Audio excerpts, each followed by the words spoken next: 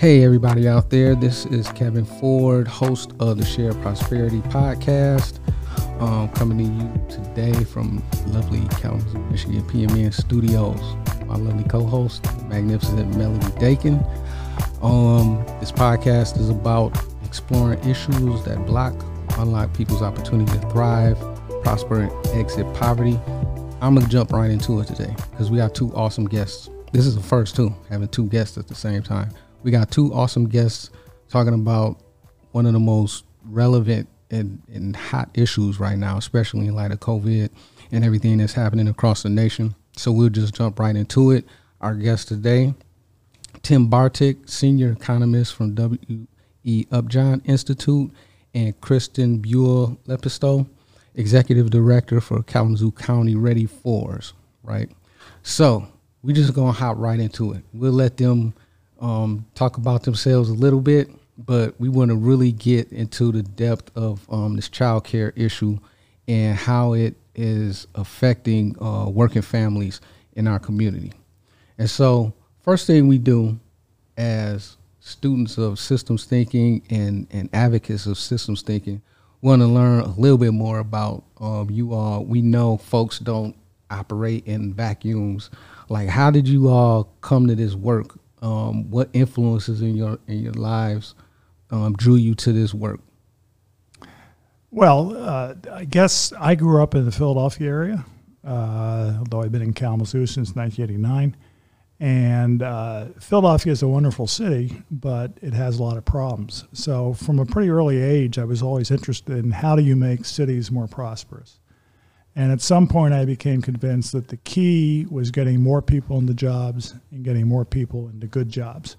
So I've worked most of my career on economic development policies, actually, on how do you create jobs in a local labor market and get them to people.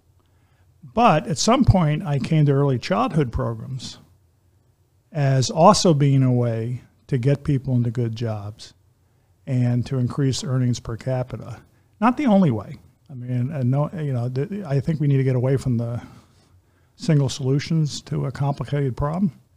It doesn't work that way. Right. But a key component of getting people into good jobs is making sure that they have the skills to get them and keep them. And early childhood programs can help you do that. And I'll go into more later on why I think that's the case, what the research shows. All right. And Kristen, how did you come to this work? Well, I think like a lot of folks in education, I'm inspired by impact. And it all started for me. I was a student at K College and spent 4 years mentoring students at Woodward Elementary, and absolutely loved that experience. And it helped shaped me to decide to pursue education as a career. In my master's program, I had the opportunity to teach preschool in one of the best schools in Chicago. And I saw the impact and the incredible transformations that were happening during that amazing window of time for young children at this amazing school. And I wanted to bring that to all children and really have dedicated most of my career to bringing high quality early childhood education to all kids. All right. Sounds noble. Interesting. I thank you all both for the work you're doing in the community. So to jump right in, I got a question that's been on my mind and has been asked by some other folks around this. Why is childcare so darn expensive? I think the economics of it are pretty straightforward, which if you're going to have high quality, you need to have a certain maximum ratio of kids to staff or a certain minimum ratio of staff to kids, depending on how you look at it. So you need to have a lot of staff per kid, especially when you get to infant care. But even if you get to age 3 and 4, you can't just have huge class sizes. It's not going to work. You also have to, if you really want high quality, you need to have low teacher turnover, good teacher recruitment, and you need to pay salaries that are high enough that you can actually get and keep teachers. So it's going to be expensive. And And that creates a real dilemma because, of course, a lot of the people you want to help through having high-quality childcare and high-quality preschool simply do not have the money to pay what quality cost. And the only way to bridge that gap is some kind of public provision or public subsidy, along with some public support for quality. And that's what the organization that Kristen heads is doing, trying to provide in part to make up for some of the gaps in our current governmental system in supporting quality and making sure all kids have access. Yeah, I've seen in like Canada, I think daycare's like $10 a day, $11 a day. How would that look like here? Well, I mean, you could, okay, if you want to talk about really long-term goals, some of the Scandinavian countries, like a friend of my son's spent a few years in Oslo working. He had a job there. And over in Norway, they have what they call Barnehagen, which literally translated means kindergarten. I mean, it's the same root words, kids' garden. Yeah. But it starts at age 1. And before age 1, they have parental leave. Mm-hmm. So there's paid parental leave for the first year for either the mom or dad to take or some combination thereof. After that, you put your kid in a Barnehagen, and it's a sliding fee scale. Parents pay something. The state subsidizes everyone to some extent because it's so expensive. Even middle-class households have trouble affording infant care. And but if you're low income, it's pretty much close to 100% paid for. You might pay something, but not very much. And that goes up to kids enter regular school. And it's all reasonably high quality. The Americans who live in Norway apparently annoy the Norwegians by saying, which is the good Barnehagen I should put my kid in? My kid's future is going to be dependent on being in the right one. All right. And the Norwegians look at them like, are you crazy? Yeah. They're all good. Just put them in the one that's nearest where you work or nearest your home, whatever's more convenient for you. Don't worry about it. Right. It's fine. So the government subsidizes not only the slots, but the staff. Oh, yeah. Well? Yeah, and then they support it so it's high quality. And now that's, of course, it's not cheap. No. I mean, people should recognize that doing that is expensive. But the question is, are there economic returns? And that's what the research suggests, is that you have – the reason you want to do this, a lot of reasons you want to do it. It's not, but the point of view from I'm an economist, so, okay, so I'm supposed to be, cold-hearted, just look at the dollars, whatever. And that in part is useful, because this is not just a feel-good policy. This is also a policy that increases earnings in society in 3 ways. One, the kids who go through the programs, when they grow up, are going to have higher skills. Why? Because they start kindergarten with higher skills, both kind of hard skills like academic, but also soft skills like how they behave, how they think of themselves, how they interact with the teacher, how they interact with the other kids. And that therefore they do better in kindergarten, therefore they do better in first grade. It's kind of a cumulative process that happens. Snowball effect. So they do much better. They're more likely, in fact, research has shown that if you go through high quality preschool, you're much more likely to go to college, even if your test scores aren't any higher when you're in high school. And then the other thing it does is it helps parents. It helps parents either work or go back to school. Obviously, they go back to work, it increases their earnings, but even if it also increases long-run earnings because the parents can maybe go back to school, and plus working builds earnings. And the third thing it does, builds earnings for society, because you have to realize there are huge spillovers in the labor market that people always ask. Some people ask, okay, why should I pay for other people's kids to go to preschool? Right. If I can afford to send my kid to a high-quality preschool on my own because I have enough money, why should I care except for there are ethical reasons you might want to care, but from a hard-headed standpoint of what's in it for me, why should I care? Well, the reason is that production in our complex society is a team effort. If you have a company and only some of the workers can use new technology, that company's not going to be able to as quickly introduce new technology. So that company is going to be less competitive because some of the workers don't have the skills. So it's been shown that your wages depend in part on the skill level of the workers at your company or in your community. So all of us in the Kalamazoo community should be caring about what are the skills of people growing up, not only in Winchell or Millwood or Bronson Boulevard, but what are the skills of kids growing up on the north side or Edison, the east side, or whatever? Because we're all in this. We're all in this together. It's not a. The economy is a team sport, not an individual sport. Yeah, that's right. It's kind of like a bee colony or beehive. Or we all have our. Well, humans are social creatures, and the Yeah. economy is a social institution. It's not a. It's something we've created where we, we don't live in a Robinson Crusoe world where we all make our own stuff. We're all dependent on these intricate interrelationships where we do production in teams and then we trade stuff with other people who are in teams. And so the overall productivity of the system depends on everyone's skills. Right. And, that's why it's wrong even in the international context. I mean, it's good for the United States in the long term that China and India and other countries develop more skills and whatever. I mean, in the end, that's going to be good for the entire world. I mean, the short term, maybe there's some trade-offs, but in the long term, everyone's better off if we can develop the productivity of everyone in the world. Yeah, yeah. Mel said it reminded her of a beehive. Reminds me of marriage. I'm thinking of, we both have to be at the top of our game. I Yep. can't be the only one taking out trash or washing dishes as an example. But yeah, it's definitely, we are social creatures. It's definitely a team sport. So thanks for that. In terms of like what you do, Kristen, and like how what Tim's just said affects what you do in families. Mm-hmm.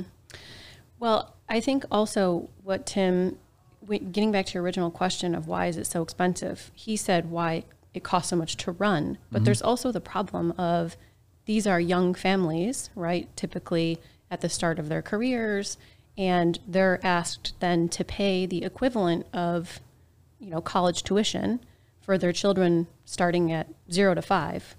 When they're early in their careers, they're not making as much money. Some have student debt, amongst a host of other reasons, right? So it's an incredibly big burden for families to pay for high quality childcare.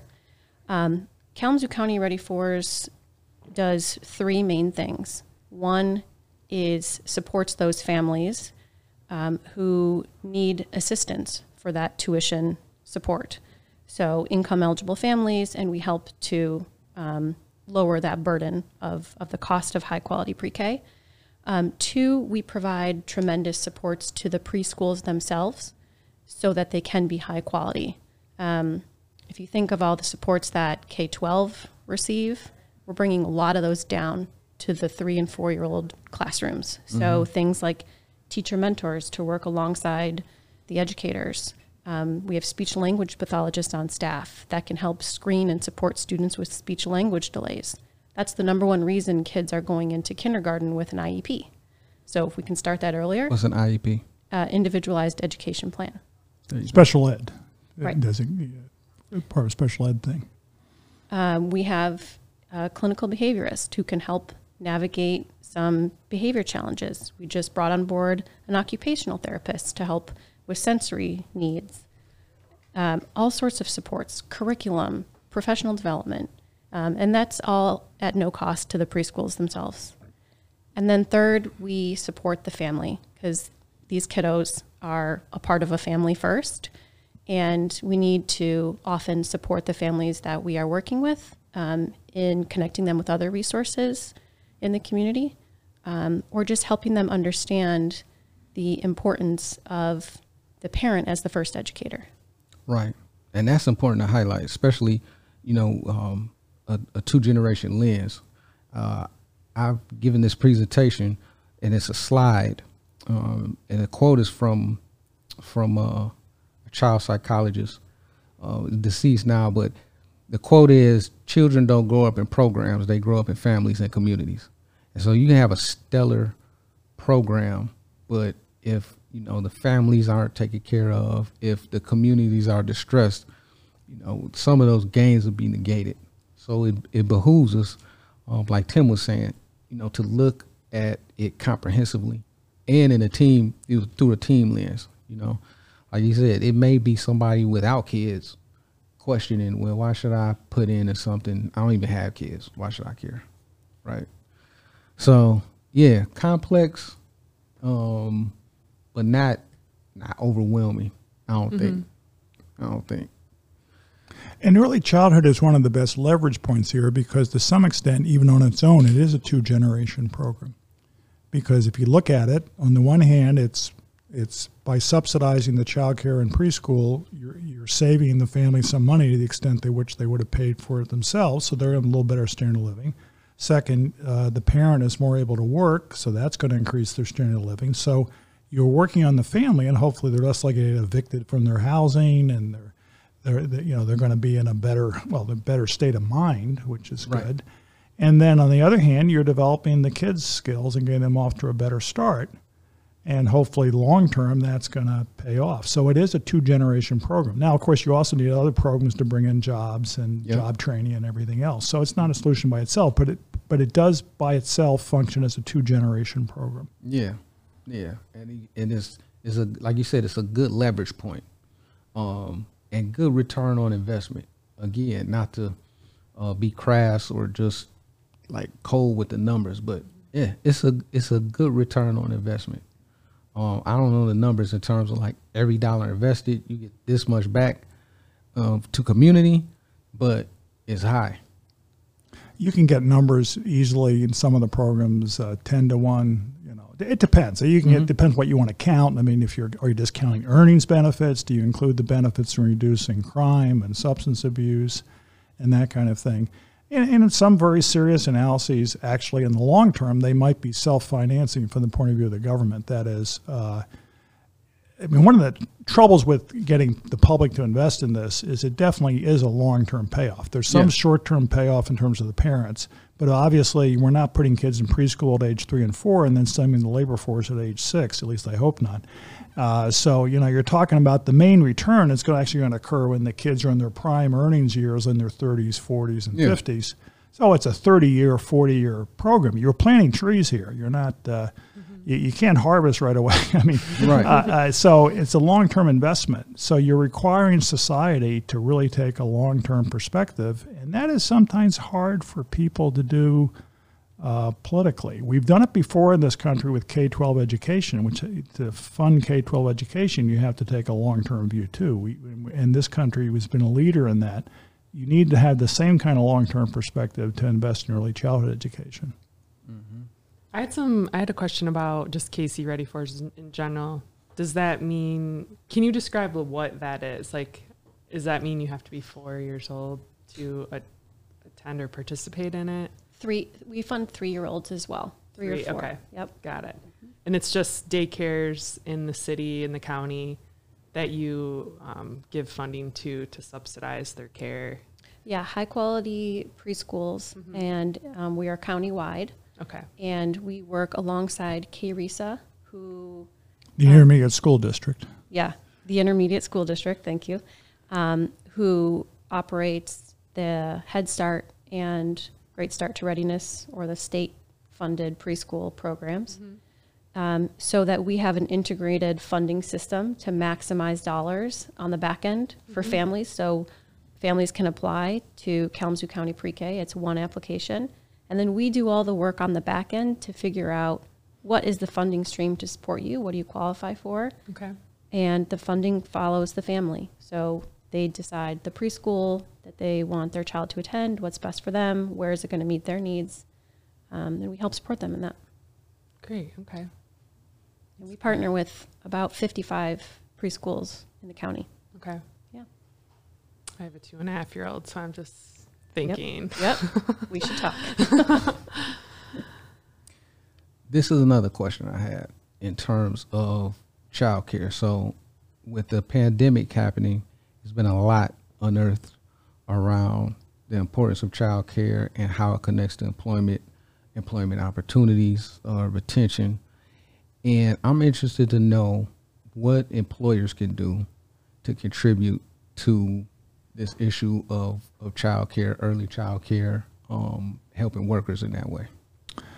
Well, one thing they can do is directly provide childcare in preschool. which some companies do. I mean, you would tend to have to be a company that has a sufficient size that it can offer a child care preschool experience. I mean, CalSec is a company that does that and has a very good child care center and preschool for its employees that they see partly as an obligation in the community and their employees, but also partly it's just in their own self-interest in terms of attracting and retaining employees. I mean, the guy who's CEO of CalSec will tell you that they get contacted by people from out of state who want to know how they can get hired by CalSec because they're interested in this child care and preschool thing.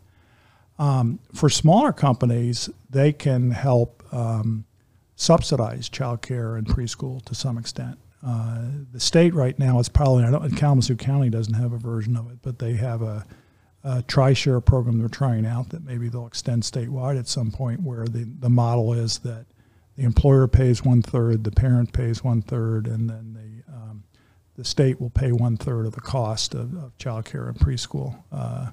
And that's a model that I think is worth exploring.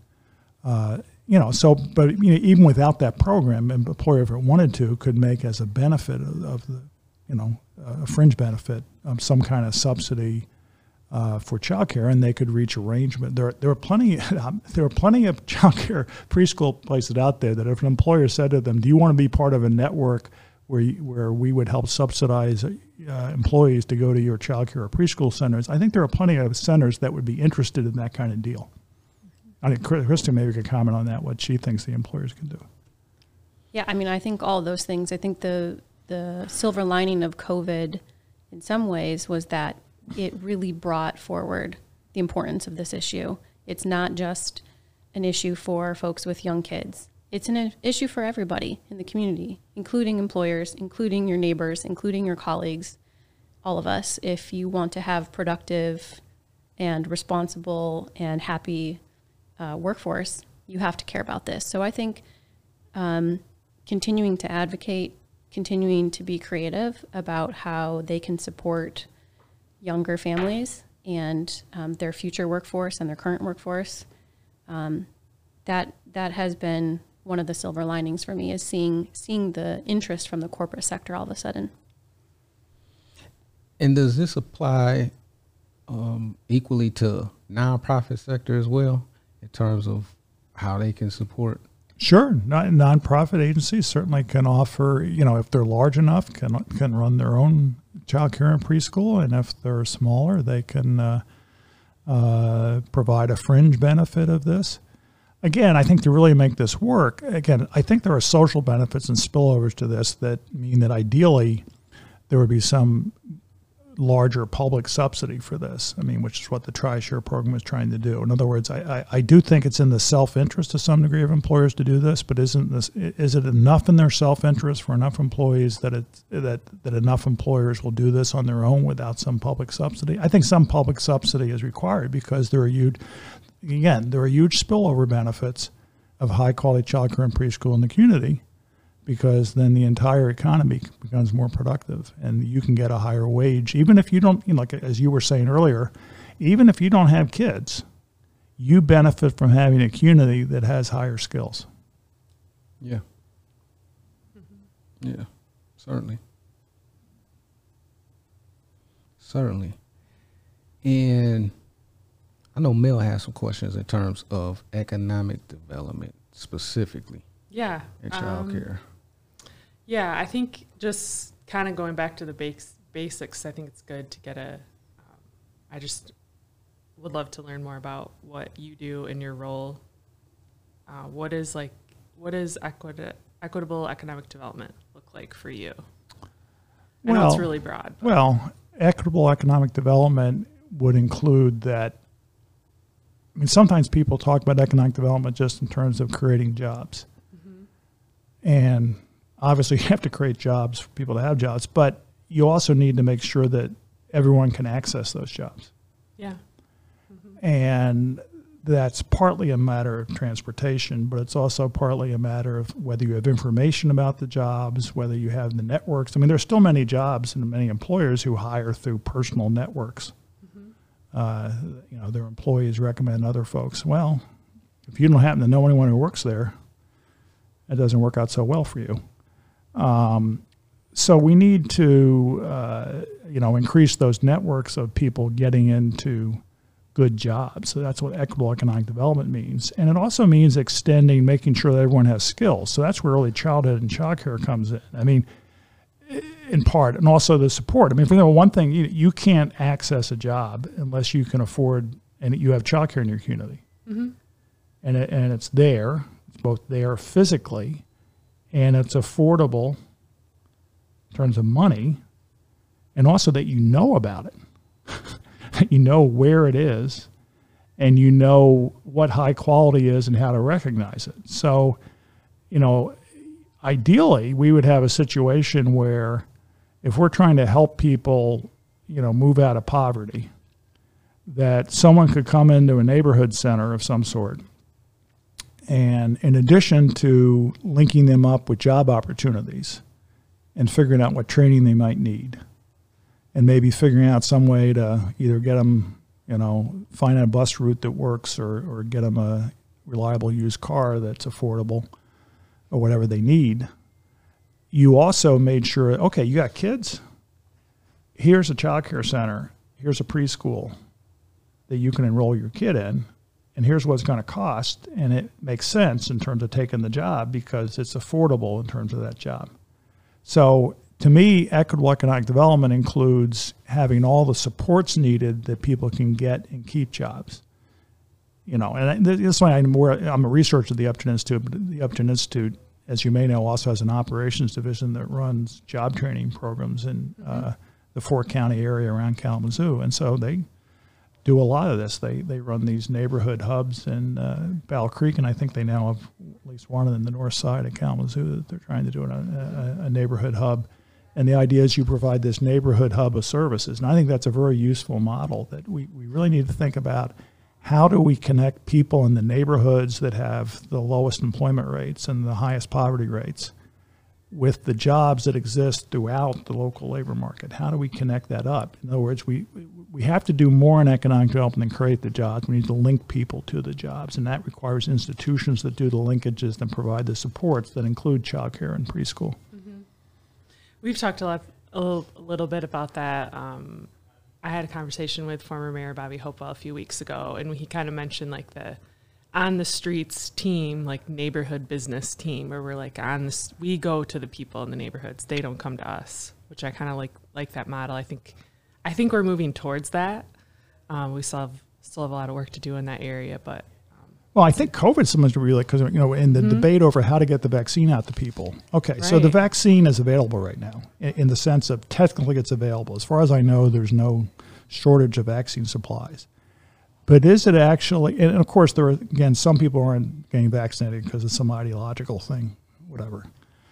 But then there are other people, it may be technically available, but they don't really know where it is exactly, or maybe their work hours are weird, and they don't know how to work around their work hours and get the vaccine, and so it may be technically available, but they don't really quite know how to access it. So there are a lot of people you could maybe. So I think we found out during this COVID thing that if we really want to facilitate people getting vaccinated, we need to kind of reach out into the neighborhoods and find people. You can't just wait around and say, "Oh, well, it's available."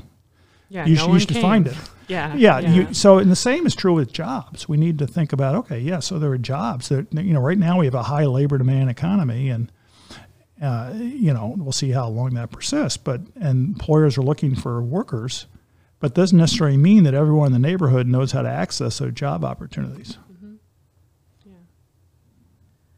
What, kind of speaking on that, what do you see as the unique strengths that we have in our community? Just like compared to other cities that you've looked at?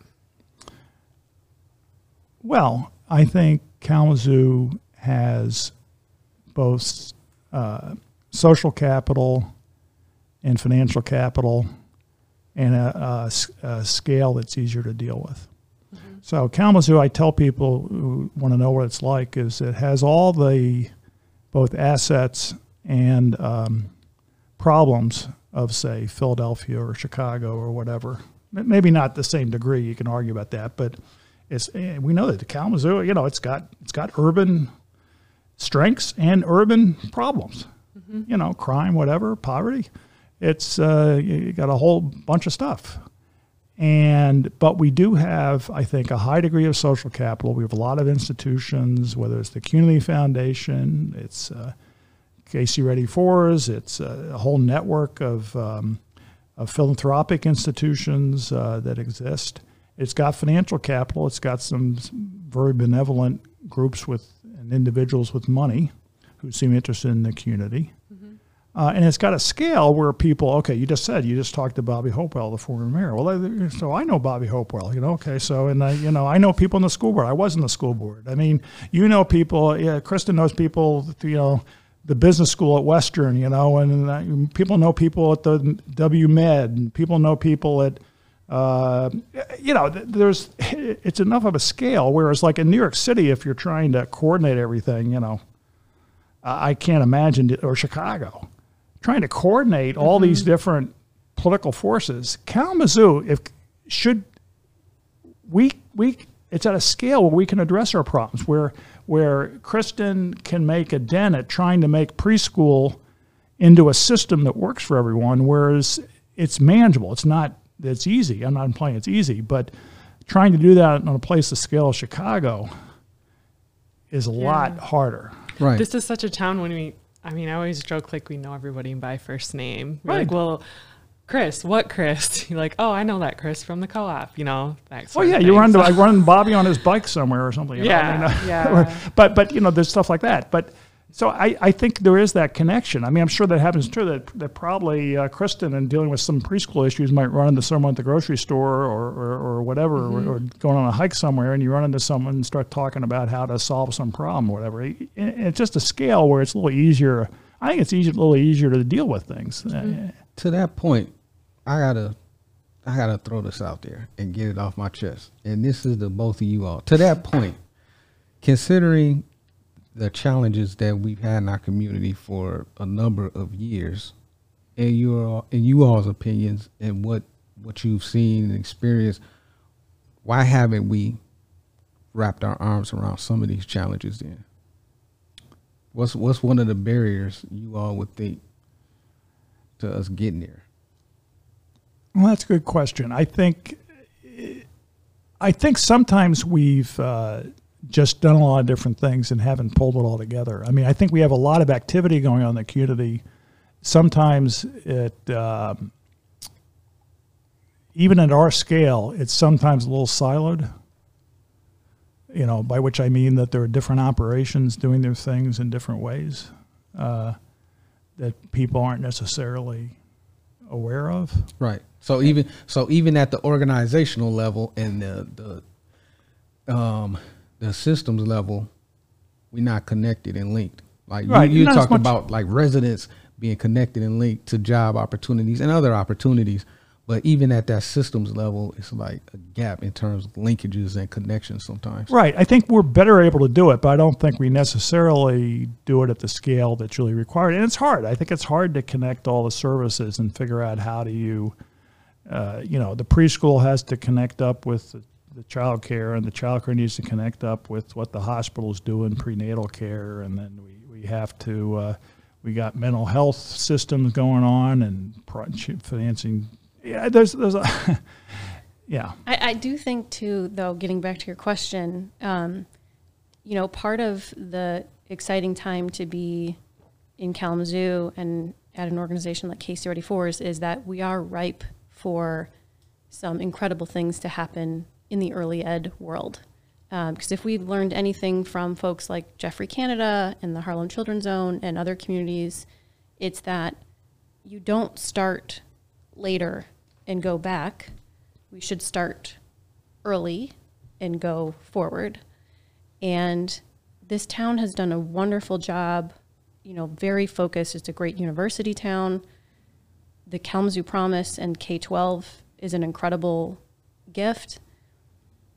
But we are ripe for something equally amazing to happen in the 0 to 5 realm.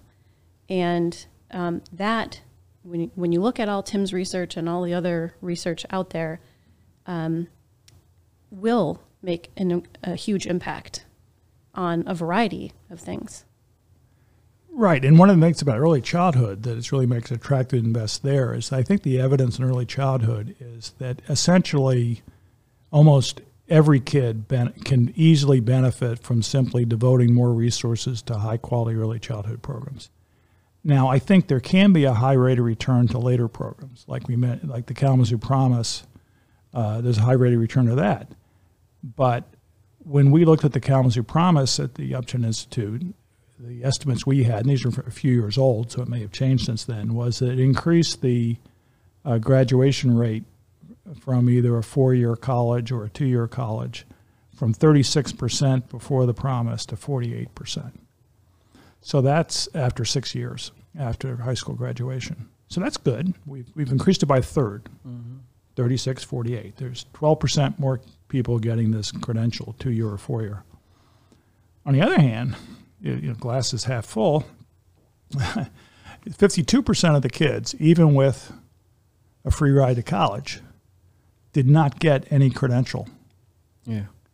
So the reality is that if you don't invest in early childhood, you can still invest later on, but there are some people that it's going to be more and more difficult to turn them around because they've kind of gone off on the wrong path for a long time. Not that you can't, I'm not saying you shouldn't invest in someone. Obviously, there are people who have drug problems for many years and later on you bring them back. But it's going to be a lot harder if you don't do that early investment. The early investment is something that enables you, when it kind of broadens possibilities, whereas the later investments have to be much more targeted. You have to start talking about triage strategies. Who do we heavier lift. Yeah, it's a heavier lift, and it's a little more difficult. Not that it can't be a very high return, but it needs to be much more targeted. Not everyone's suitable for job training programs. If someone has a serious substance abuse problem, maybe you need to address that before you put them into a job training program. Right. And it still comes back to a lot of things that have been lifted up already. The connections, the linkages, the recognition of the web of interdependencies, right? So like you said, jobs, great, childcare, great, but it's other things going on in people's lives. And depending on where they're at, there may be a different solution needed to address that problem. And it's still a community thing. It's still a community thing that's needed. So, yeah, interesting. But as Chris can tell you, I mean, almost all kids need, there are a lot of, although there are different needs and you need to address them, almost all kids benefit from a high quality preschool that not only builds things like people think about, like letters and numbers, but also builds kids' social skills. I mean, a lot of the teacher mentors that Casey Ready For is funds. I mean, they're not just working.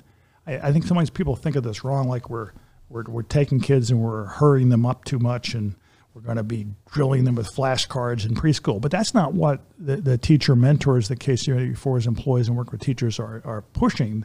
They're pushing a much more holistic type program, right, Chris? That's what they're. Can the children solve a problem? Can they interact with their peers? Can they name and share their feelings? Right? Those social skills, which are the foundation for everything else in life as well. Mm-hmm. So heavy, like social, emotional learning. Correct. Type stuff.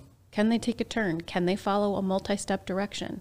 Those things really matter at that age. And that's one of the things the research shows on preschool is that the high-quality preschool programs, they do have significant effects on test scores on math and reading at kindergarten entrance. But then the test score effects tend to fade. And if you just looked at test scores, if you thought that the only thing that mattered in life was, what score you got on the 6th grade math test, you might be disappointed and say, well, gee, 90% of the effects faded by 6th grade, so it must be the program didn't work. Well, what we find, though, is that those kids, because of the better social emotional skills, the greater self-confidence, greater ability to deal with peers, they're more likely to finish high school, more likely to go on to college. And we know that a lot of whether or not you finish high school and go into college is not your academic skills. It's whether can you stick to things. Right. So there's resiliency and able to to deal with challenges that come up, and the old, I don't remember who wrote the book, Everything I Know I Learned in Kindergarten. Really, it's actually what we discovered. It's actually better. You can learn it in kindergarten to some degree, but you can learn it in preschool, and that's actually a better age to start at. Yeah, sticking to it. So baking in resiliency, coping strategies, things that definitely help you as an adult, definitely you need as an adult, but just baking those in as early as possible. Yeah. I had a question I want to ask you about your experience at Woodward and then your kind of other spectrum experience at the preschool. Can you maybe share like a couple anecdotes that kind of stick out in your mind that keeps you doing this work? That you're like, I remember this is super important. It kind of points to some systemic issues, like this one little nugget. I mean, kind of back to what Tim was saying, my time at Woodward was really impactful to me. Mm-hmm. I think I learned probably more from the fourth grader I was with for 4 years than she did from me. And I also did a lot of after-school programs in Chicago Public Schools. And those were incredible experiences. It is a lot of work and targeted energy and resources that are needed at particularly the elementary, middle school, high school ages. And it just seemed so much more impactful to start earlier. And, in studying people like Geoffrey Canada and learning how you have to kind of back up and seeing how those kids at 3 and 4, I mean, even before that, were able to learn and adjust, and how quickly things could be taught, learned, and how much it was then compounding on itself at an early age. Mm-hmm. It makes so much sense. And if you are ever in a preschool classroom and you see how hard those educators work and how they're able to set up those experiences for children, I don't think you can ever look at it the same way. Mm-hmm. So that, for me, it was just, that was it. That's all it took. And there's no reason that some kids should have that opportunity and others shouldn't. Mm-hmm. Yeah. I live right next to the Woodward School, so it's just interesting, like thinking about wanting to send my son there. There's also other options, also a mile away, but I live right across the street. Mm-hmm. And I remember, there was like a speaker from the Community Foundation a few years ago. I can't remember the person's name. They were just like, if you live in a majority, Black school district, then you need to send your kid there. Like that's the work, instead of sending them out somewhere else. Mm. And it was powerful. It's always been stuck in my mind. Yeah. Well, I always told people when I was on the school board, I never, if a parent sends their kid to a school, or say Kalamazoo Public Schools, and for whatever reason they have a bad experience and they try to work it out, doesn't work out, and they decide to move their kid to some other option, I would never blame a parent for doing that. Where I sometimes can get critical of people, you should at least try it out, or at least visit the place. So sometimes people have stereotypes about, they look at a classroom and depending on what it looks like to them, they decide, well, this must not be good. And I think people should actually observe things and see what's really going on. Mm-hmm. And react to reality. Don't react to your stereotypes about what you think reality is. And the same would be true of preschool. If you want to really, actually you might be able to get advice. If you wanted to evaluate whether a preschool is good, probably you should visit it, hang out there a while, see what's going on, see how the teacher is interacting with the kids, see what the kids seem to be doing, and maybe talk to the teacher afterwards or the director afterwards about what the school's philosophy is and how they're trying to do it. Obviously maybe not everyone has the time to do that. You can't get off of work or whatever. But ideally, parents would actually rely on their experience rather than relying on stereotypes about whether a given mix of kids is good and bad. Mm-hmm. Yeah, I think talking to the principal, I remember during COVID, especially when we were all home, the principal was at the school a lot, like working and doing different things. And I had some conversations with him, and that was really helpful just to hear that school in particular has like an immense amount of supports. And it's really neat to see a principal there that's been there for so long and really, really dedicated. So, And the beauty of where they sit, right? And it was for students like me at K too. You know, there's incredible resources and connections that can happen in the community right there because they're so close to university and a lot of other resources. Mm-hmm. Even like bringing it back around to economic development around that school, on North Street, it all burnt down, and the houses on the other side of those houses are vacant. Mm-hmm. So thinking about what that community investment looks like and what those kids see every day. Mm-hmm. You know, it's so common in other cities and schools too. You walk around the school, there's vacant buildings and blight and everything. And, you know, we have to do better. It's all connected. Like at a hospital, you know, hospitals are starting to invest in the community and the neighborhoods around them. Well, I think kids are I think preschool and childcare are very important, but I think the research that various people have done, like Graz Chetty at Harvard and some others, suggests that kids are extremely sensitive to neighborhood environment. So if a neighborhood is really run down and is a high crime area, this puts a lot of stress, especially on kids, because kids, it kind of freaks them out. Which is understandable. Mm-hmm. And high stress is not good for brain development. Mm-hmm. Right. For youth or adults? Well, for youth or adults, but of course the youth have more of the brain to develop. So, you know, it's a higher risk. Hopefully your brain is developed by the time you're adult. So. Yeah. Yeah, that stress piece, the toxic stress, yep. and you know, some invisible elements that have concrete consequences that's totally real.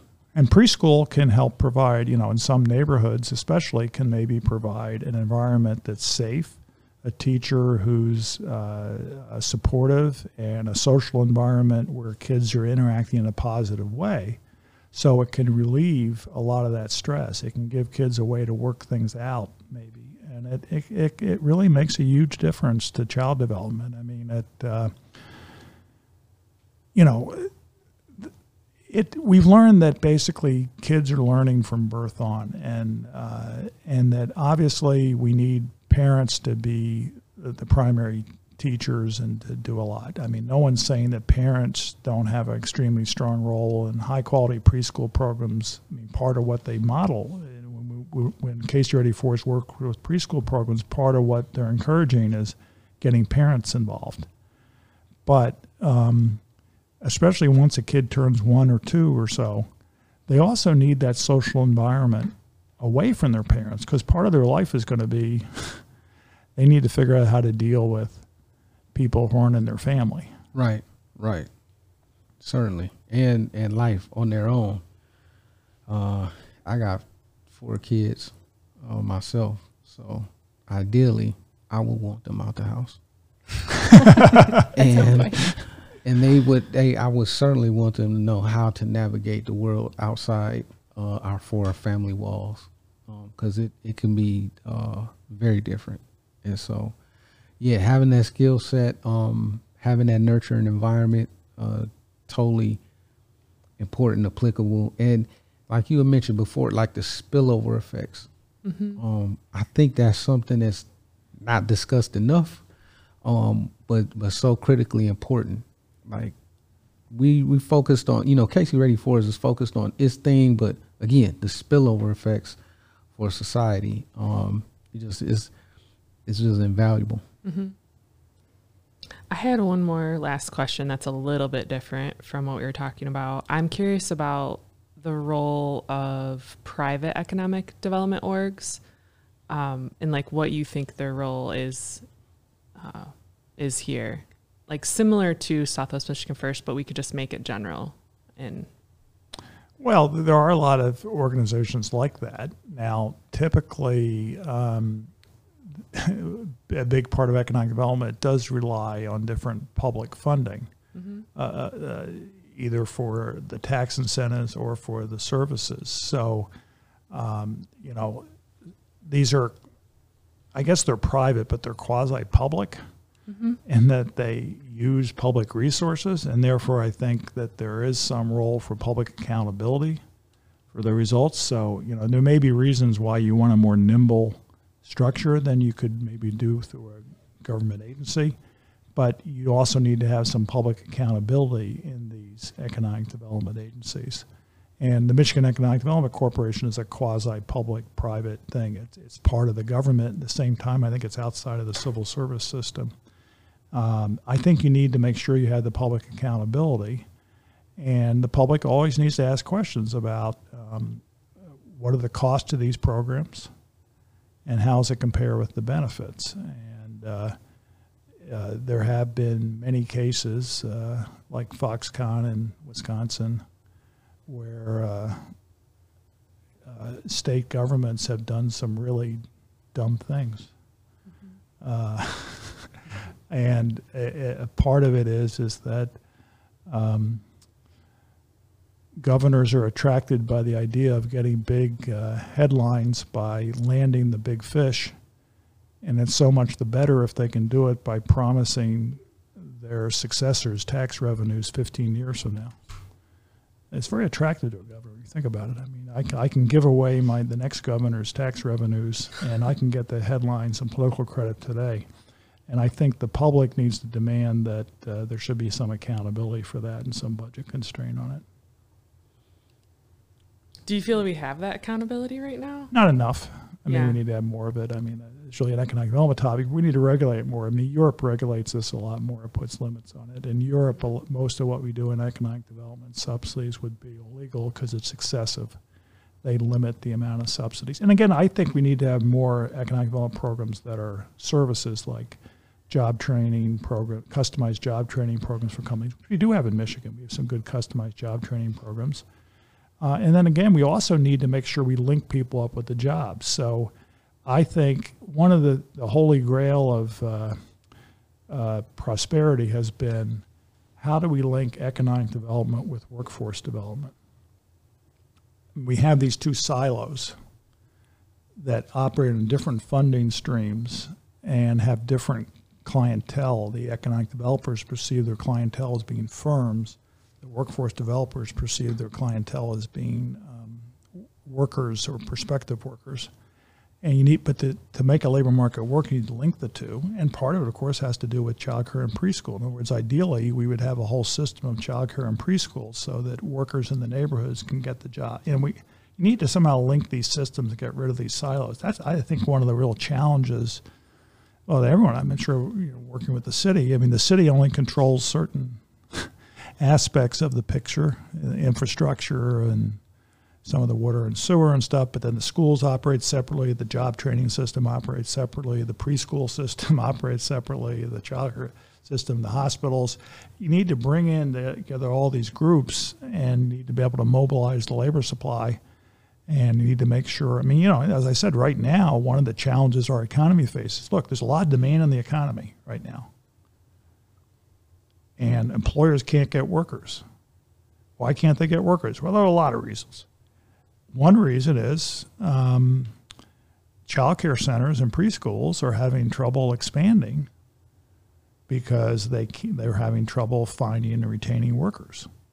And so one thing now, if you want to kind of unleash the private economy and do economic development, is economic developers should be considering funding preschool and child care, or at least funding efforts to attract workers to preschool and child care, because that would have multiplier effects, not a Keynesian multiplier, but kind of a supply side multiplier on the rest of the economy, because once the child care center is staffed up and the preschool center is staffed up and could hire additional workers, then there are additional slots, and then you'll be able to attract workers to your place. So if right now, maybe people should take some of the money that they're devoting to various tax incentives and devote it instead to subsidizing child care and preschool teachers to open up new classrooms. Let's do it, Kevin. Let's work on it. So an article that Tim wrote, I think with the CEO of CalSec, will be in the show notes, and we'll put that up there. It highlights some of what he just said.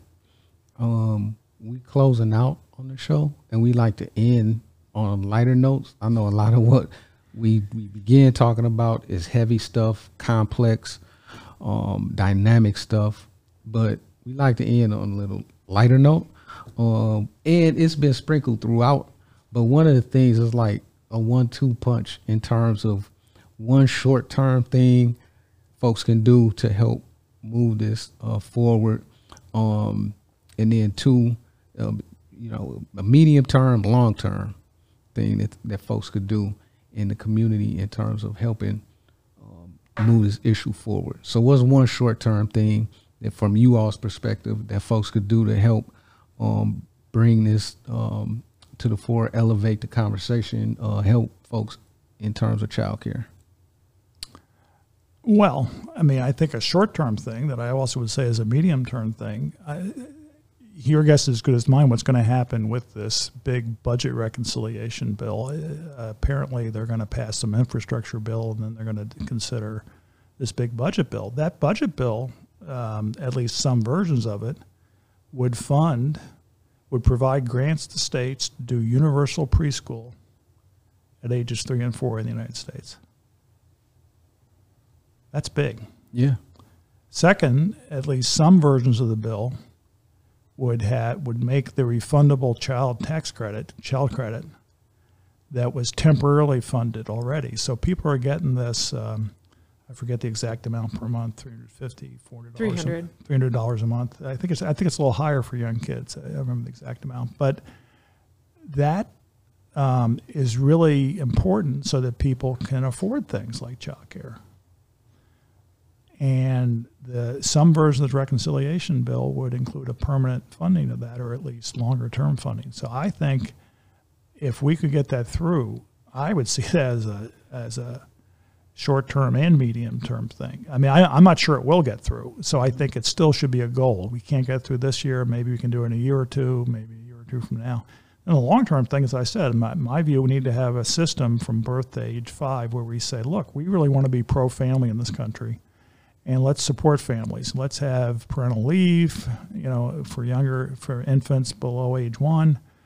Let's have paid parent leave. And then beyond there, let's have a system where, parents pay something for childcare and preschool, but it's made affordable. And then there's some type of public subsidy, maybe partly through employers, partly through the government. And we do that. And other countries have done this. It's not cheap. I should mention that. It's not cheap, but Right. That's why I think that's a long-term goal. You'd have to really get people to wrap their heads around the cost of quality and universality. Mm-hmm. So let me stop there. Kristen? The only thing I would add to that is just people need to keep this issue of childcare and quality on their radar. It can't be just the mothers who are trying to navigate and deal with the system. We need community leaders talking about it. We need business leaders. We need legislative folks, everyone to be aware of and cognizant of and talking about the importance of this issue. Because if we don't have the childcare, if we don't have quality options, if we have no early educators, and we're continuing to close classrooms and continuing to limit hours because we can't find teaching staff, this is going to be a community problem. And so when we're thinking of additional resources, when we're thinking of what else do we need to do to support economic development and everything else, this has to be talked about by those leading the communities instead of just the parents who are navigating the issues. Right. Good stuff. Each one of you, a 6-word vision for our community. I'll model it. A community without poverty and racism. 6 words. Yeah. You're an economist. You can be economic with this. Oh, really? Okay, that's not what Tim Bordic's noted for in terms of being concise. Let's see. We're all in this together. Is that 6 words? Word. We are all in this together. There you go. If you Okay. say we are instead of we're, like the apostrophe. We are all in this together. Yeah, see, There you that's go. the model of the economy we need. A lot of times we think about the economy as just being competitive, but and it is competitive. But it's also the case that we all have a stake in the productivity and not just the happiness, but the productivity and skills of our brothers and sisters, There and you our go. sons and daughters, and of our friends' sons and daughters, There you go. or even in our community's sons and daughters, for that matter. 6-word vision. For Kalamazoo, it would be leading early childhood education innovation. Okay. Is that 6? I don't know, but it sounds all right. That's as short as I can get. There you go. It sounds all Big right. vision, few words. Cool. I think I've been working on mine since we started. I got 4 words, and today I did the last 2. So I've got show up, listen, and everyone thrives. There you go.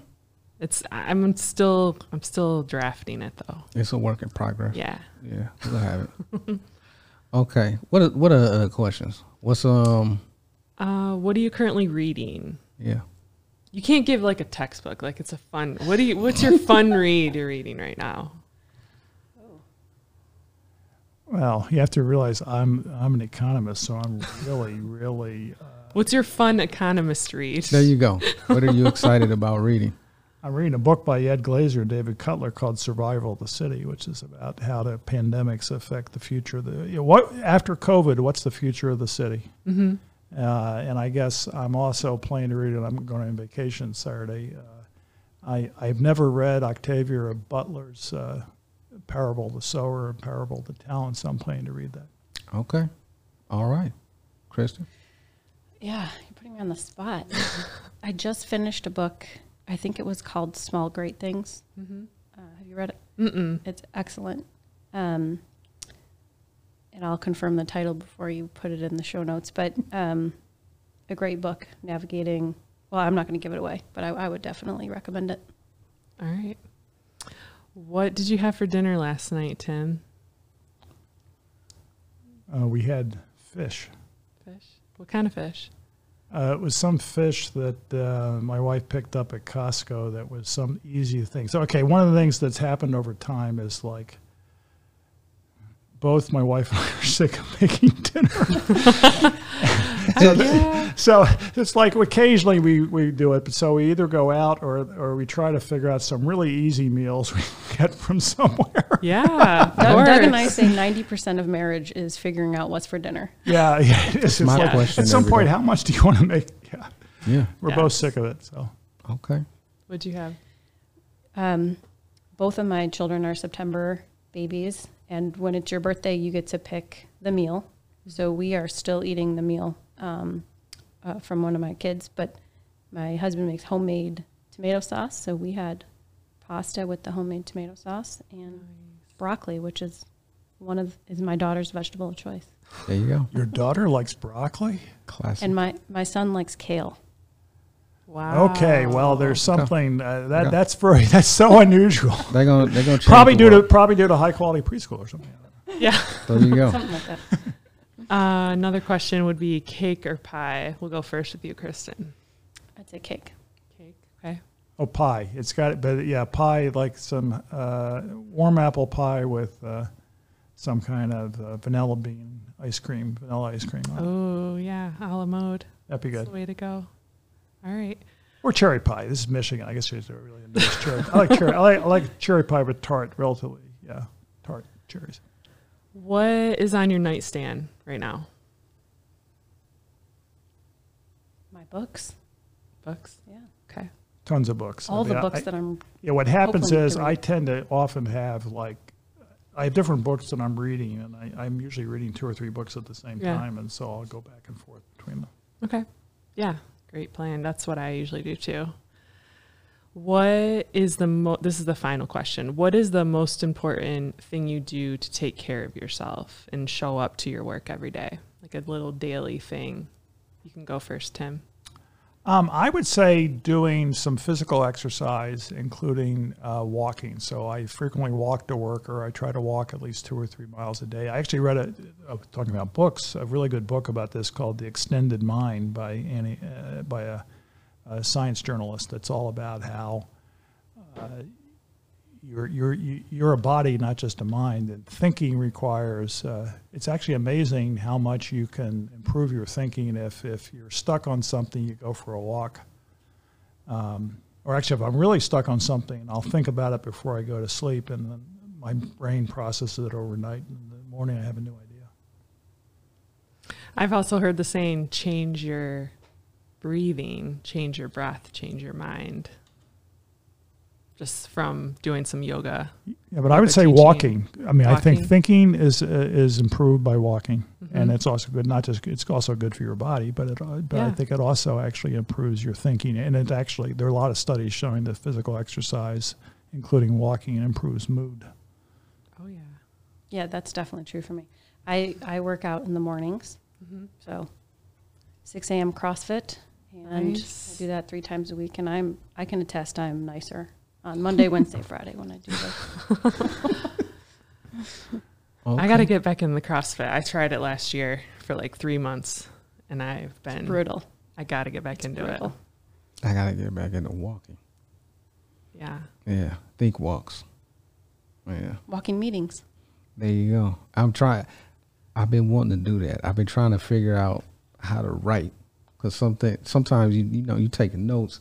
Walking and taking notes. I need to dictate.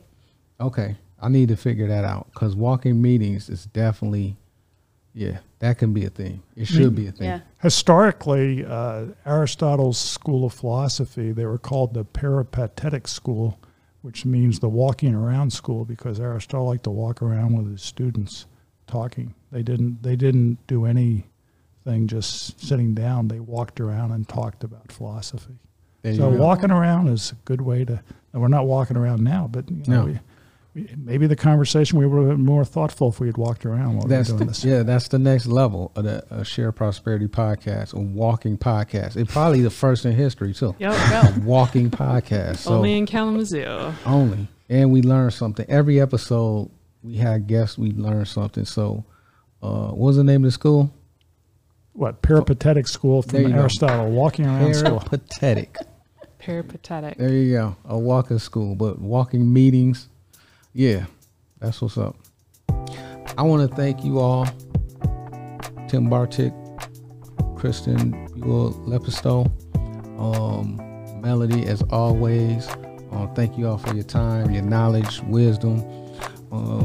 Again, this is such a critical issue for right now, but for future as well. And I want to thank you all. Thanks for having us. Thanks for inviting us. Yeah, no doubt. You. And so this has been episode 6 of Share Prosperity Podcast. Thank you all for listening, and we'll see you next time.